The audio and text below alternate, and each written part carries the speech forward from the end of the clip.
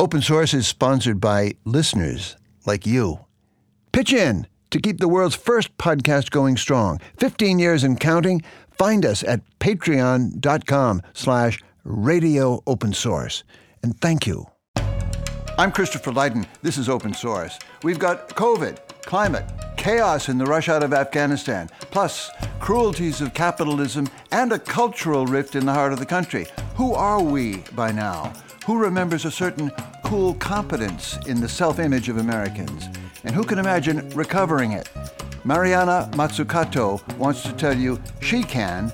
Born in Italy, raised in the U.S., holding forth now from University College London. She's got an audience on both sides of the Atlantic. Her message is, we'll change our luck only by transforming ourselves, with ideas and dreams at the grand scale of the emergencies in energy, jobs, health, and justice. When she speaks of a moonshot mission to change capitalism, she's evoking John F. Kennedy's promise to put a man on the moon in the 1960s. On the 2021 agenda, I'm asking Mariana Mazzucato to grade our wins and losses in the struggle with COVID so far and the prospects in our struggle to save the climate. Both COVID-19 and climate change have really revealed just how unprepared we are at the level of our public sectors and our private sectors in terms of delivering pretty basic things, personal protection equipment for our frontline workers who all of a sudden we called our essential workers while still underfinancing all the institutions they work in, was not that hard to produce, considering that we managed to get a man on the moon and back 51 years ago. How can it be that producing personal protection equipment, rolling out the vaccine globally, given that it's a global health pandemic, resolving the problem around the digital divide when all these kids have been locked down and hence not actually accessing their human right to education in an equitable way, all these are problems that are difficult problems, but if we actually cared about them, like we care about, say, winning a war, when we, put all sorts of efforts of governments and the private sector at a challenge like that, what I think it reveals is we just simply have not been treating these problems around our health systems, the digital divide, and health innovation as urgently as we have, say, our military-industrial complex. Yeah, that's a big statement, and we'll come back to all of it, including the fact that we valorize military adventure. We valorize it and create the kind of implementation capacity on the ground to deliver on it. We would never send, well, actually, Afghanistan just has proved otherwise. But anyway, when DARPA, for example, or the U.S. Department of Defense funds drug innovation, which they do, it's not just the National Institutes of Health, they are very careful to actually design the contracts with, big pharma kind of companies in such a way that they are sure that the soldiers on the ground actually get what they need.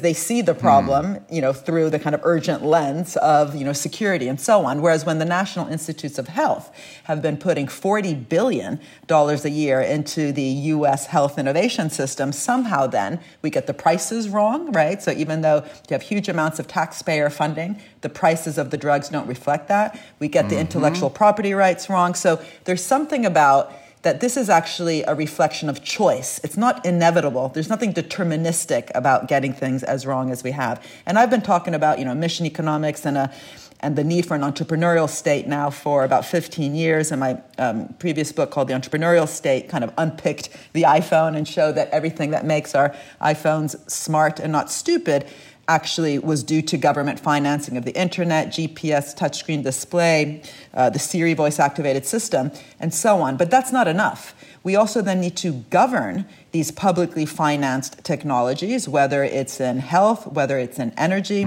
whether it's in, IT, information technology, in such a way that people actually benefit. We really need to reframe what government is for. It can't just be about putting money into the system during the pandemic, money into the system, in order to foster, say, an internet revolution. It has to also govern that system, what I call market shaping and market co-creation, not just market fixing, so that we have some sort of common good benefits as opposed to, just private profits. I want to stick with the COVID climate example, and they're big. COVID, such a mixed record. We weren't sure of the lines between federal and state authority, for example. We didn't know how thin on the ground our public health system really was. We weren't prepared to deal with inequality questions, racial distinctions, all that sort of thing. At the same time, account for what's seen the great success, the very fast and effective development in private companies of a vaccine that worked, seemed to.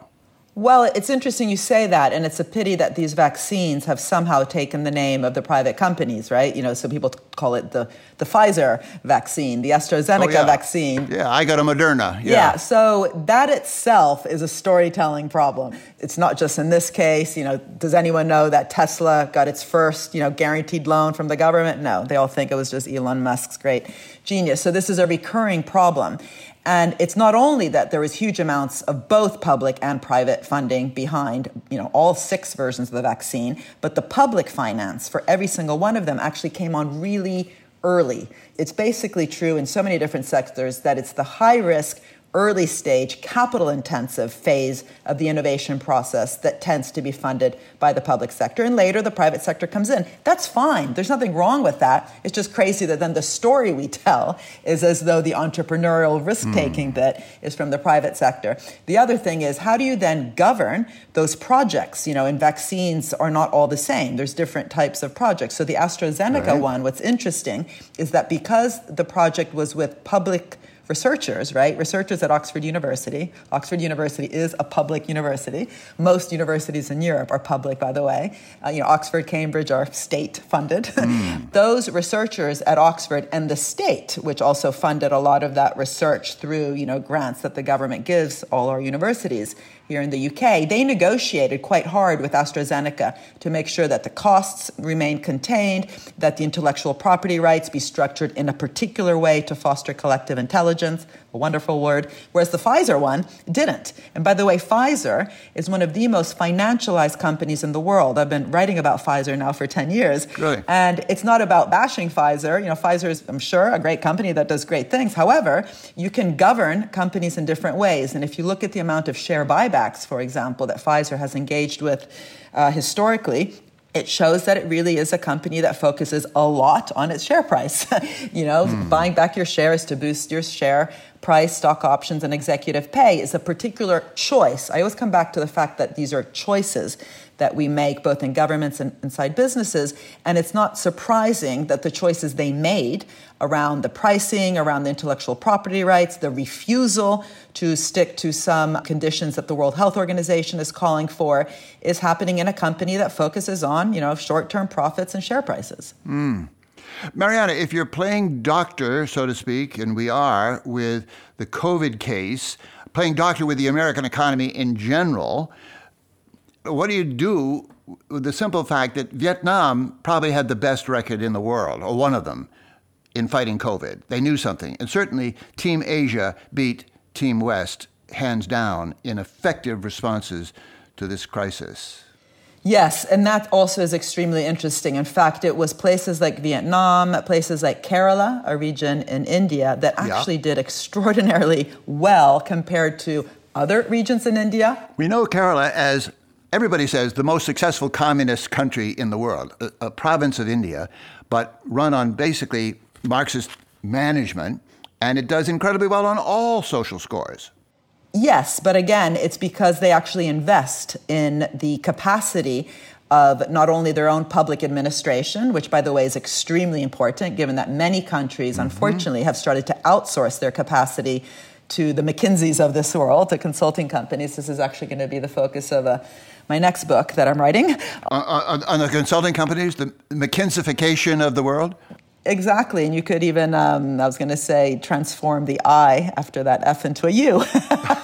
And it's not necessarily McKinsey's fault, right? I mean, why is it that governments, have bought into this idea that at best they can fix markets and they're there to regulate and enable someone else who's going to be doing the innovation and the interesting thing? Well, of course, you're not going to be investing then within your own public sector and public administration to be as creative as many private sector companies think they are, and hence go do, masters in business administration in order to think out of the box and think about strategic management, decision sciences, and organizational behavior, all these great courses that managers take, and somehow civil servants instead get trained to, fix the market, then get out of the way. So what is the new curriculum that we actually require within our civil service in order to transform our bureaucracies to be much more dynamic, flexible, flexible, agile. And it's not that the word bureaucratic should be a negative word. We can have bad, inertial, vertical, boring bureaucracies, or creative, out-of-the-box thinking, sexy bureaucracies. And, places like Kerala and Vietnam, but also other countries. I mean, I've been working quite a bit now with Sweden and Denmark, where they have their own innovation agencies within their governments precisely to rethink tools like procurement policy. How can you make government purchasing through procurement a dynamic funnel through which innovation happens in order for public services to be as innovative as possible, including things like school meals. Sweden has this amazing challenge of having a fossil-free welfare state, and that lands on things as concrete as how they think about school meals to be healthy, tasty, and sustainable. But that means procurement policy has to be designed to kind of funnel and crowd in as many innovative solutions to deliver on those social goals within the public sector. And both Kerala and Vietnam, also for kind of local reasons, also tied to previous viruses, by the way, that they underwent, where they realized they also had to foster a more dynamic relationship between government, business, civil society. They made investments in that.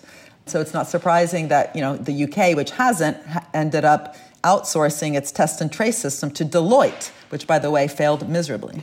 We're not used to looking to East Asia for examples of how to run businesses, but it's absolutely inescapable at this point. It was Taiwan, South Korea. Australia and New Zealand did remarkably well. If this had been an Olympic competition, we would have come home red-faced, and there would have been new athletic directors in universities and cities and towns all across this country overnight. What would be the business equivalent of that kind of post-COVID chagrin in running the American economy? Well, it's not all of East Asia. These are particular countries that we mentioned before. Yeah, but a lot of them. A lot of them, yeah, but, again... And authoritarian regimes, let's be real, too. That's a very good point, and that's why we should be careful, right? I mean, in the same way that Dubai, for example, it has some really interesting things happening at the government level. It's also not exactly one of the most democratic parts of the world. So right. We shouldn't glorify any particular country or region. What we need to do, and this is why I actually have set up a whole institute at University College London in order to foster this kind of learning, we need to start looking at the organizational level, what works, what doesn't. Coming up, how to fix a financialized economy. This is Open Source.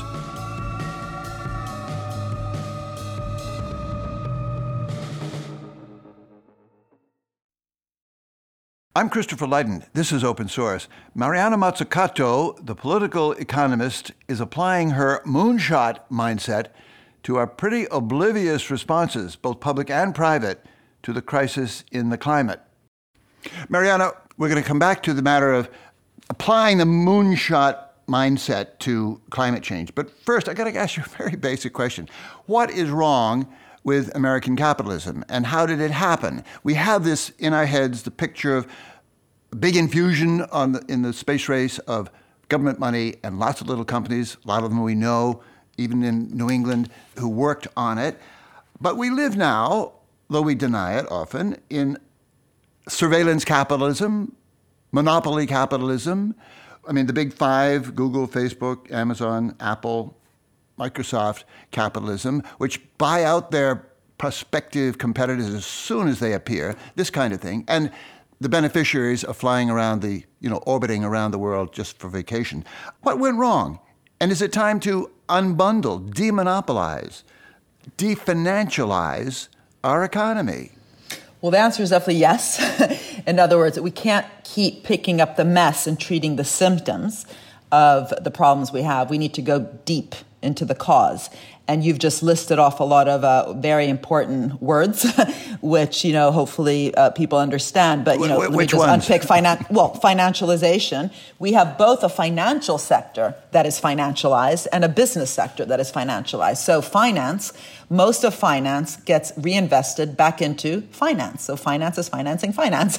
What do I mean by that? Something like 80% of global finance goes back into finance, insurance, and real estate. FIRE. FIRE is the acronym. And, that's a problem. That is not uncorrelated with the fact that we end up with these huge financial bubbles. If all the money is going into, say, mortgages, getting people to buy houses they can't even afford because real wages haven't increased for the last 30 years, right? But business itself has become financialized. Over $4 trillion have been used by the Fortune 500 companies just to buy back their own stock, to boost stock prices, to boost stock options, to boost, surprise, surprise, executive pay. That's a massive lack of reinvestment of profits into the economy. So anytime you hear anyone saying, robots are taking our jobs, you got to say, what? The robots. No, corporate governance is the problem, and that's a result of a choice. In fact, robots, which is the way we talk today about mechanization, have been taking jobs for 200 years. David Ricardo, the first ever economist back in 1831, I think it was. Don't ask me how I remember these things when I don't remember what I did yesterday. But he was Italian, that's why. Well, actually, he wasn't. Just had an Italian name.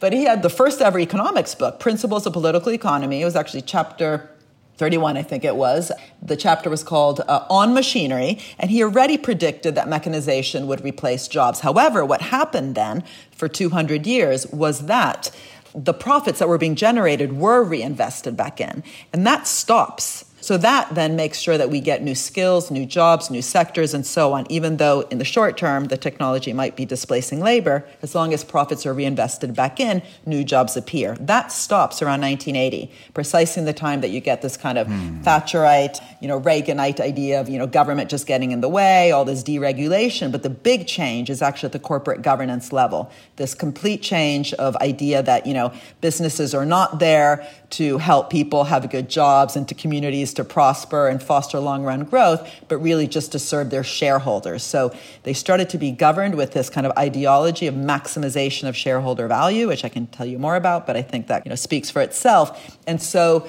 a lot of the practices that actually up until then had basically been illegal, all of a sudden themselves become deregulated. So the SEC, the Securities and Exchange Commission, all of a sudden actually allows this massive use of stock buybacks just to maximize shares in the name of this is good for company growth, when actually it just increased inequality massively.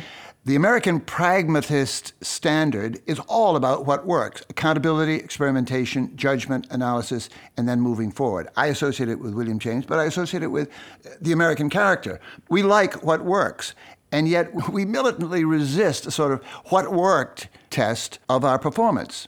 How do we fire up? Well, I like your notion, Mr. Trump or Mr. Biden, Mr. Anybody, but it didn't work.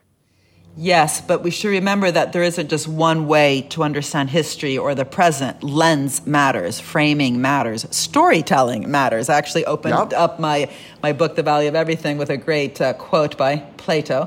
Storytellers rule the world. So what kind of stories are we telling about history and hence our understanding of what works and what doesn't? Why is it, coming back to that Tesla example, given how much attention Elon Musk gets, that so few people know that, Elon Musk, for his 3 companies, SolarCity, Tesla, and SpaceX, got over $5 billion from the U.S. government, without which a lot of that innovation wouldn't have happened.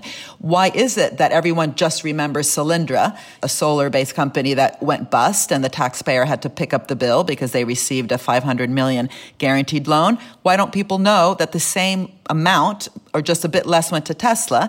That was the portfolio of the Obama administration at the time. And just one last thing, why is it that Obama said to, or not Obama, it was the Department of Energy, said to Tesla, if you don't pay back the loan, we get 3 million shares in your company? That's not very smart. You want 3 million shares in a company that does well, not when they're doing bad. And had they gotten 3 million shares in Tesla, when it did pay back the loan in 2013, the price per share between 2009, when it got the loan, and 2013, when it paid it back, went from 9 to 90. That difference, multiplied by 3 million, would have more than paid back the Solyndra loss and the next round of investment. That requires looking at state funds as kind of an investor first resort, public venture capital fund that benefits people and doesn't just socialize risks and then privatize rewards. Who is not telling the right story, and who's feeding these myths? Is it network television, which is, of course, corporate, or the big newspapers, corporate too? Or is it social media? Where's the gap? And where do you start telling this story?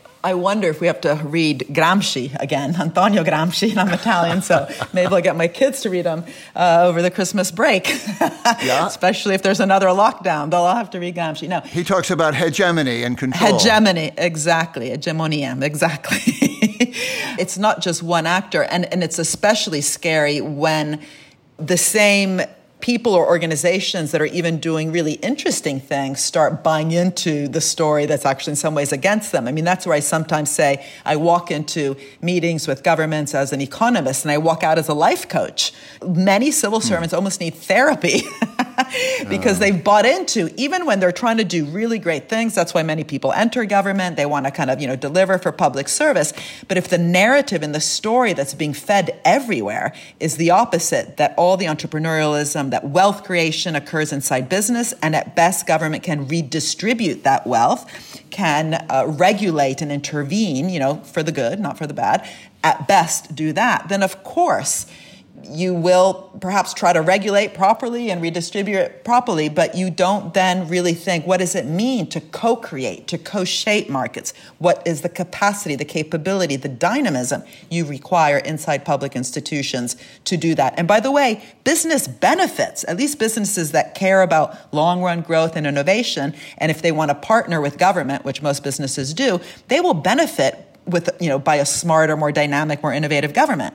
And that's why I unpick the Apollo program. And I just find it so interesting that they cared about designing the public-private partnership in a functional, what I call a symbiotic way, not a parasitic way, which is what I think we get today in the health sector. So, for example, Ernest Brackett, the head of procurement inside NASA in the early days of Apollo, he was very careful to redesign, restructure the procurement contract so it was not just cost plus, where they had to, pay for anything that came their way, but fixed price with incentives. So it was almost like a prize scheme, and then there was constant incentives for innovation and quality improvement. They had clauses in the contracts with business that said no excess profits. In other words, we're all going to be co-investing. This should not become a gambling casino. And he also had this wonderful quote, which I've started using everywhere, where he said, and if we don't invest in our own brain, our own capabilities, we're going to get captured by brochuremanship, because at the time there was no PowerPoints.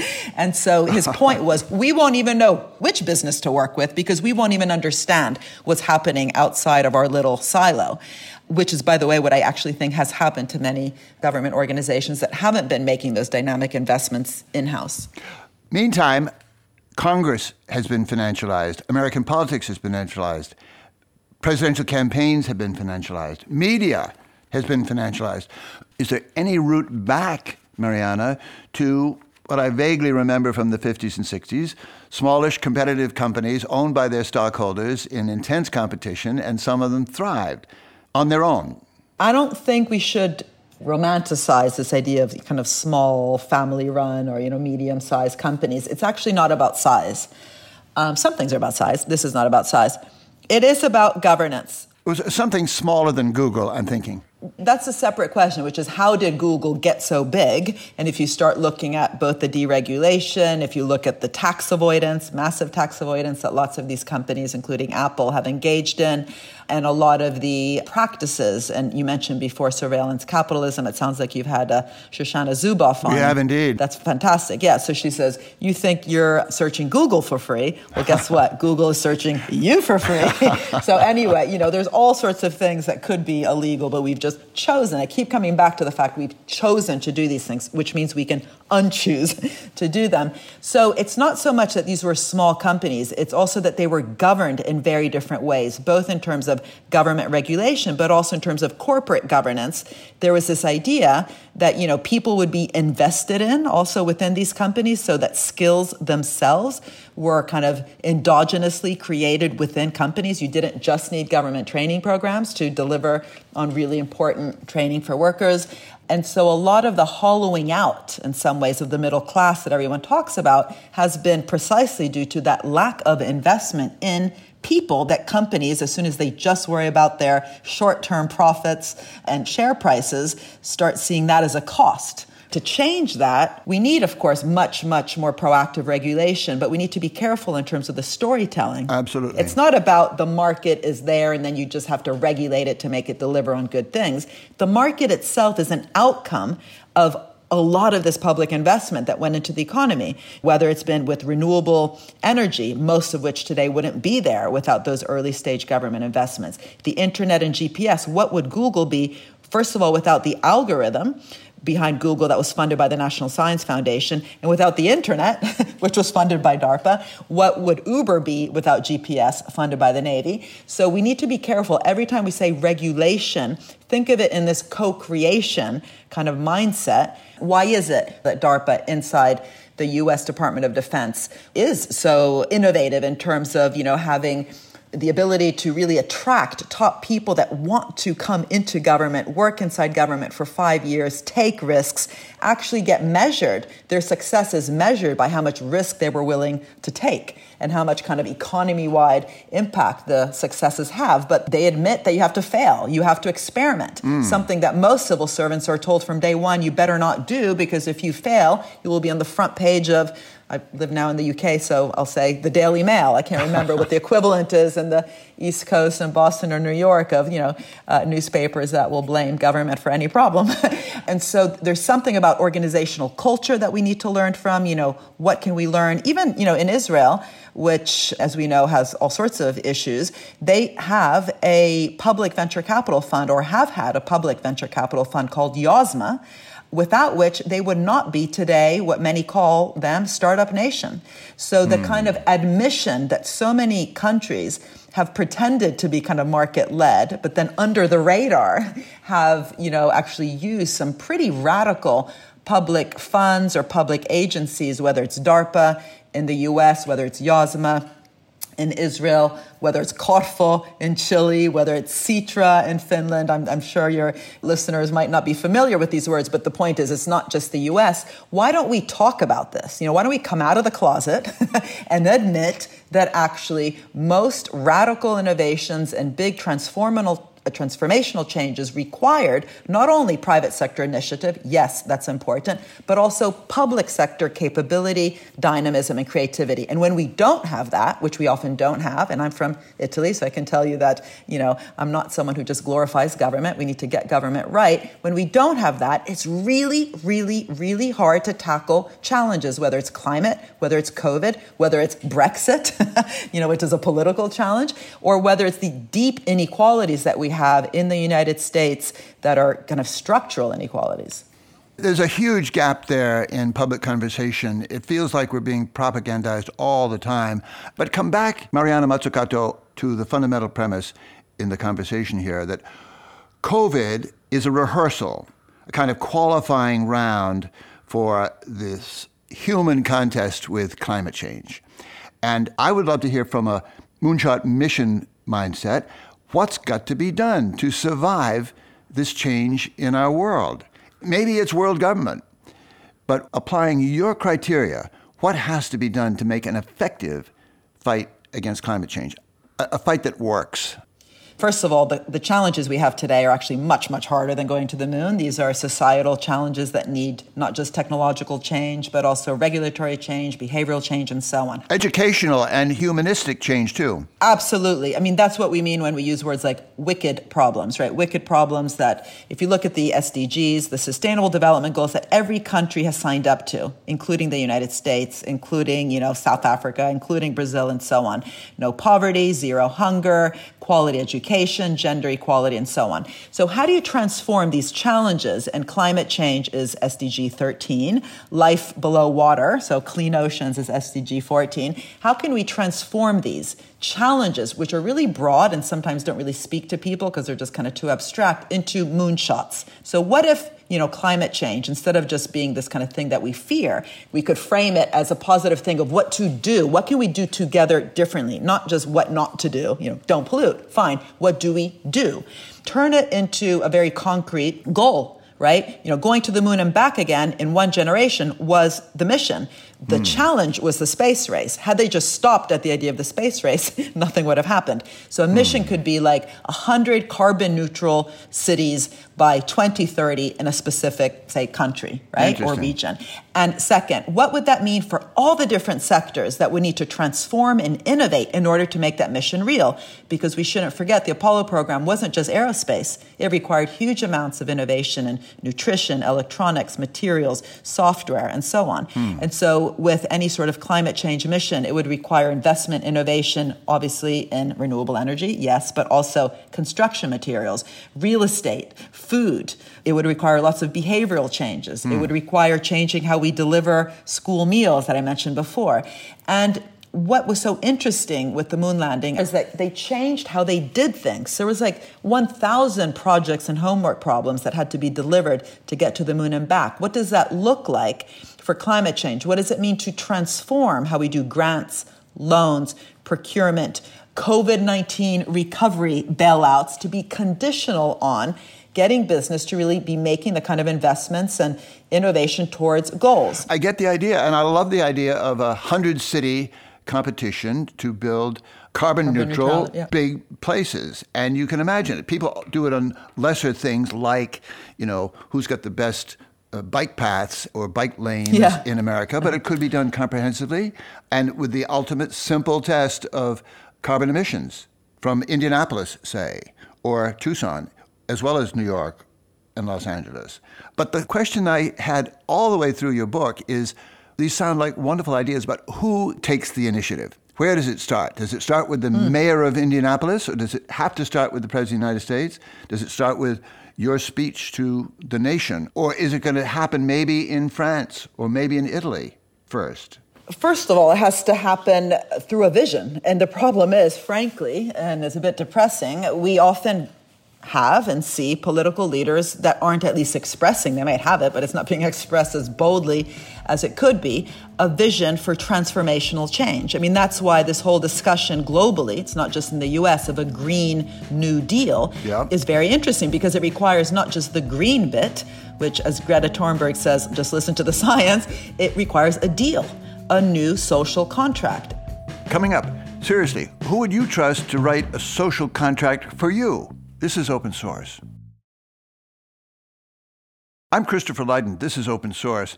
In our guest Mariana Mazzucato's idea of a social contract around big project capitalism, there would be lots of conditions and mutual obligations to be checked and enforced. Handouts and subsidies would not run one way. Congress and voters would have to see what they were getting back. And what we saw with COVID-19 was that some countries really took that on. So in France, the recovery funds given to Air France and Renault, a car manufacturer, were conditional on those companies committing to reducing their carbon emissions in the next 5 years. They didn't have to do it right away because they needed the funds right away, but they had to commit to it. Whereas in the UK, we gave a 600 million bailout to EasyJet with no conditions attached. Or even without looking at COVID-19 recovery, it was interesting that in Germany, only once they had a really ambitious green policy at the very high level, did they then transform their tools and instruments at the local level to deliver on that. So when the public bank in Germany received a request from the steel sector to basically get a bailout, because steel globally is asking government for bailouts, they made it conditional on steel lowering their material content, which they did through repurpose, reuse, recycle technology. And they now have the greenest, most sustainable steel production in the world, not because they went to Davos and talked about purpose and stakeholder value, but because they had to in order to get €1 out of the government. So there's something about making sure that this isn't all just about individual initiative, but it goes to the core of public-private partnership and transforms what is often a parasitic partnership into a symbiotic and mutualistic partnership. This gets very emotional ultimately, but it's also about thinking. I'm wondering how you would kickstart a change in thinking in an American population that, in my observation, is more and more depressed about this stuff and should be scared about it, like climate change, but is not in a mood to act. Who moves first here? So I don't know if that's true, and it's interesting you say that. I mean, when I travel the world, and I remember really feeling this in Australia when I went there, it was a year before COVID hit, I remember thinking that actually citizens and people that I was speaking to, kind of civil society, I should say, was ready for, big thinking around climate. And the politicians were still not in terms of really providing leadership.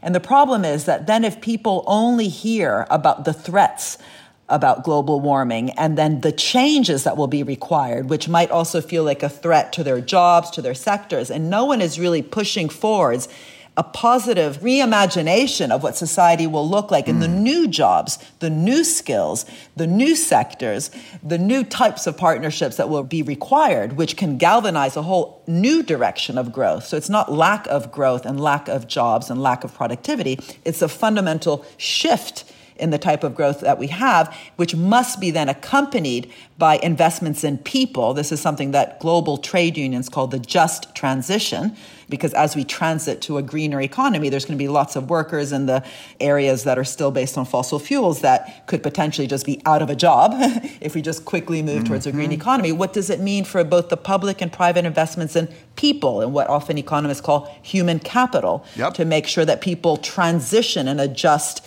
and sustainable way? So all of that requires, again, a story. We need to hear about it, but also in very practical ways. Otherwise, you get people in certain parts of the US or in certain parts of the world that just really fear what a sustainable growth path will look like in terms of their job, hence their income, their kids' tuition bills when they're not bringing money at home because their sector all of a sudden has completely been transformed. So we need both big thinking on this, but then it has to be explained, and then we need actual action, walk the talk, don't just talk it, that people can understand.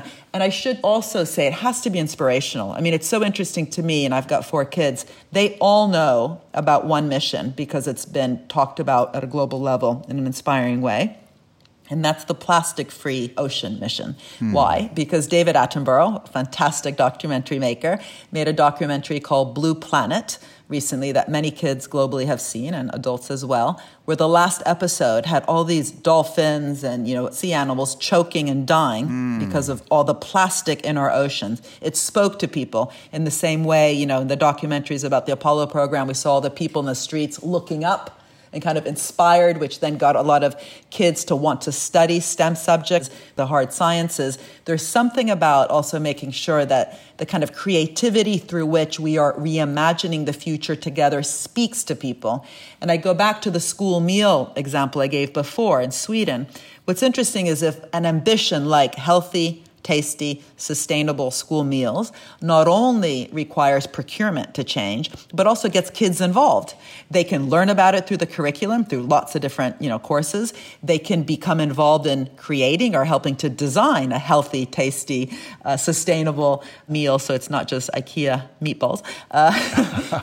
So participation of people in this. So it's not just top down. And, the Apollo mission was top down, and maybe for those kinds of missions, it's okay. But for these societal ones that we've been discussing, you definitely need much more citizen participation. And recently, some of the city level work I've been doing, it's very interesting how that's easier actually at the city level. I believe in the people and their judgment, especially young people, especially minority people, especially people who are not heard from in our media. But I got to come back to the fact that we're a divided society on this point, and even the kids, I think, have lost confidence or access or belief in political processes. I'm thinking also, for example, Adam Tooze, a wonderful writer on these subjects. He says, we've entered a state of dangerous incoherence. The separate understandings of our world have become so divergent and so entrenched, think Fox News and MSNBC, for example, so entrenched that they pose their own existential threat. Who's our leader? What kind of person, besides Greta, can get our attention and cut through the Congress, for example? I think I'm more optimistic in some ways, and maybe I'm just naive. I hope not. But I do think we can choose to undo so much of the harm that we've done, which is literally also at the capacity level. We need to build capacity in order to govern these systems differently. So it requires leadership, Rooseveltian leadership, because you remember that Roosevelt also talked about the importance of experimentation. He said, just try, for God's sakes, Right. So that need to try and experiment and reimagine is important. But to do what? If there's no vision of what this is all for, it becomes really hard. In the UK, for example, they've been rethinking government structures, but there's very little vision of what we're trying to do beyond Brexit right now. So there's no justification or real need to transform government if actually the vision at the top is not that inspirational. So, your constant point about leadership is definitely right, but that doesn't happen in a vacuum. I come back to the Sustainable Development Goals, which actually weren't delivered top down. They were negotiated globally, but then they've just been sitting there. And the problem is that unless we learn how to create a trajectory, a pathway to achieve them, they're simply not going to happen. And that's why I always go back to the fact that we need to redesign industrial policy, innovation policy, to be purpose-oriented, mission-oriented. Most industrial strategy globally, including in the US, has been over time simply just kind of money given out to random sectors. Life sciences, automobiles, steel, high tech, digital this, digital that. To do what? So that's the big question. I do think, though, that we can't afford to constantly just criticize and be pessimists. We have to come up with roadmaps, not simplistic ones. We can't pretend things are easy. I keep reminding us that, these social problems are more wicked and harder than going to the moon. And you said something really important before, which is, the Black Lives Matter movement, yes, the Me Too movement, Fridays for the Future movement. Let's not forget that movements are what got us a more acceptable form of capitalism, as messed up as it continues to be. Without the labor movement, we wouldn't have the weekend. The weekend's not a bad social innovation, right? We wouldn't have the 8-hour workday. We wouldn't have had the best of Franklin Roosevelt. Exactly. And, the civil rights movement and so Amen. on. So there wasn't all that much consensus back then either. The Moon and the Ghetto, a great book that Dick Nelson wrote about, a great economist at Columbia University. And you'll remember that Gil Scott-Heron, wrote this amazing poem, Whitey's on the Moon. A rat done bit my sister Nell with Whitey on the moon. Her face and arms began to swell, and Whitey's on the moon. I can't pay no doctor bills, but Whitey's on the moon. 10 years from now, I'll be paying still while Whitey's on the moon. The man just upped my rent last night because Whitey's on the moon. No hot water, no toilets, no lights, but Whitey's on the moon. I wonder why he's upping me, because Whitey's on the moon? Well, I was already giving him $50 a week, and now Whitey's on the moon. So that was a call to action. Thank you, Gil Scott-Heron. Exactly. I always go back to the alternative example in the line of Harold Macmillan, then Prime Minister of England. Somebody asked him, what changes the direction in this situation? He said, events, my dear boy, events. In other words, what if it takes Chicago flooded out forever, or the polar caps actually melting to bring us to our senses? Yeah, and are we actually going to have to wait to be locked down until we take climate change really seriously, literally flood it out? And we still have a couple years left, and it's not that many years if you read the IPCC report, which came out early August this year, the International Panel for Climate Change. They already, in 2019, said we had 10 years left before climate change is irreversible. We've got 8 years left. That is not much, right? So let's not wait until it's irreversible and we're going to be forced into action. We can still be very creative in terms of how we, address this problem, because, there was different ways to get to the moon. The fact that so many different spillovers happened along the way, if you think about the, incredible innovations that occurred precisely because the moon landing was governed in that dynamic way through NASA, directing the show but not micromanaging it, camera phones, athletic shoes, home insulation, baby formula, the software sector. These were all spillovers from this incredibly ambitious and creative project. That's what we need today with climate change. We need really bold, targets. We need to go after them together throughout society, public, private, third sector partnerships, but it has to be governed in a particular way to be both, serious about the target, not just waffle about it, as my kids use that word all the time. You're just waffling. But also, it's not going to deliver all these interesting spillovers if we don't also get creative on how to make sure that the grants, the loans, the subsidies, and so on that I keep going on about, procurement, doesn't really then crowd in bottom-up solutions. You talked about small and medium enterprises before. They will be very important, but they need to be rewarded for investing in these particular areas. They shouldn't be micromanaged in terms of how to do it, because that'll kill innovation, but there should be a tilting of the playing field and helping companies really deliver on these targets. And that's how government policies should be structured, not just random subsidies, guarantees, and bailouts for companies to stay in place and to continue to be happy with the status quo. Mariana, there's one other big gap, I think, in our knowledge day to day, and that is what other countries are doing and how they're succeeding. I mean, I would love to know more about initiatives, innovation in Italy, for example, but it could be Japan, with a humanistic base in the goal, a sense of our shared stewardship of the planet, but a real action program that may well be ahead of us now or in the future. Who should we be watching out there? Well, unfortunately, since the Renaissance, Italy has not necessarily gone forward. We need Leonardo again. No, I mean, and again, that's on the back of certain choices that have been made, which, that would be a whole other program. Get me back on to talk about Italy. I'd be happy to do that. But one thing which I often say is don't ask which country is doing it all right. Look at, what's happening in particular countries where things are going really interestingly, and let's then start scaling up those lessons and ask what it means if we actually systemically learn from that. So, for example, in Denmark, what I have found so interesting is that, Denmark is tiny. It's really small, right? I don't think the greater London metropolitan region is any bigger.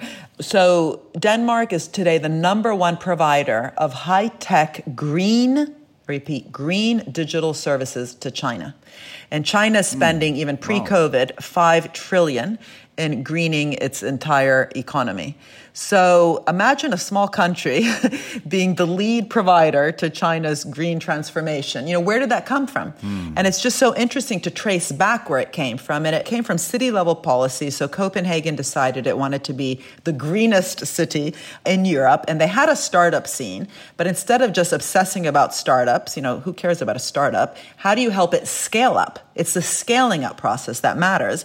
And the fact that they had really interesting policies at the city level, but also at the national level. They also had national manufacturing capacity around green, so renewable energy companies like Vestas.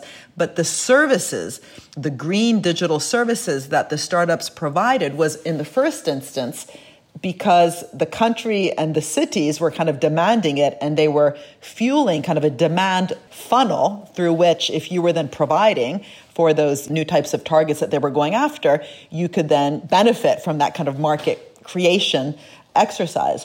And so using both the supply side and the demand side tools that government has to help scale up companies that can deliver on really important social and public goals, that again, coming back to your point before, requires a vision, but also redesign of the tools. And they did it.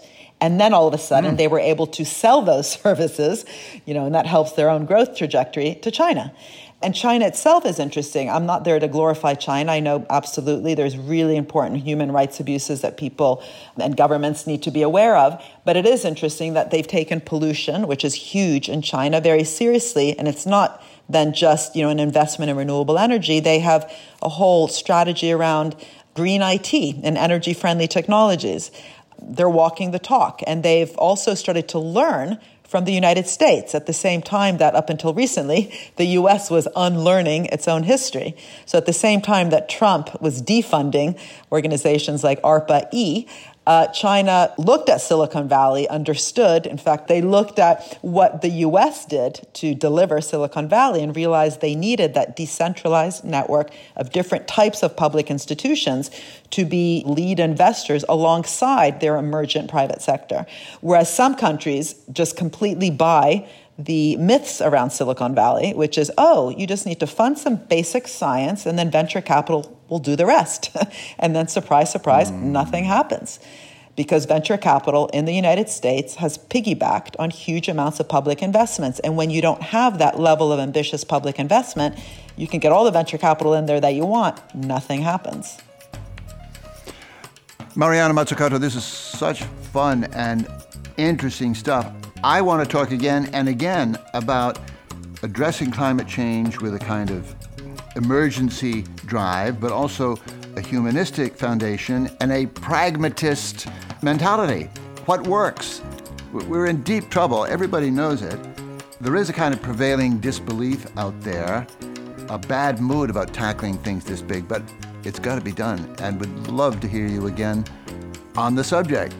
Thank you. I'd love that. Happy to come back. Physically, perhaps, one day. Oh, wouldn't that be nice? When we can all fly again. Yes.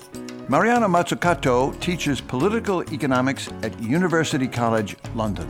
Her new book is Mission Economy, a Moonshot Guide to Changing Capitalism. Please think of supporting the hardest working team in radio. You can leave a tip at radioopensource.org or by becoming a monthly subscriber on Patreon, where you'll find a growing audio library of conversations on all sorts of subjects. Find it at patreon.com/radioopensource. Our show this week was produced by Adam Coleman and George Hicks, with engineering help from the WBUR production team. Mary McGrath runs our mission control. I'm Christopher Lydon. Join us next time. Join us every time for Open Source.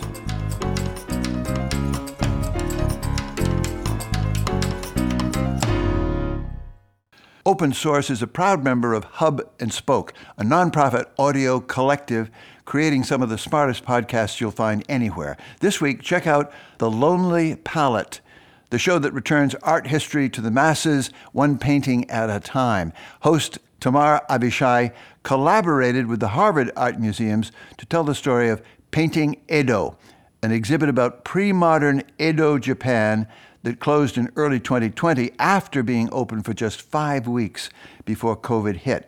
You can listen to The Lonely Palette at thelonelypalette.com or wherever you get your podcasts. And you can find everything Hub and Spoke has to offer at hubspokeaudio.org. Hub and Spoke Audio Collective.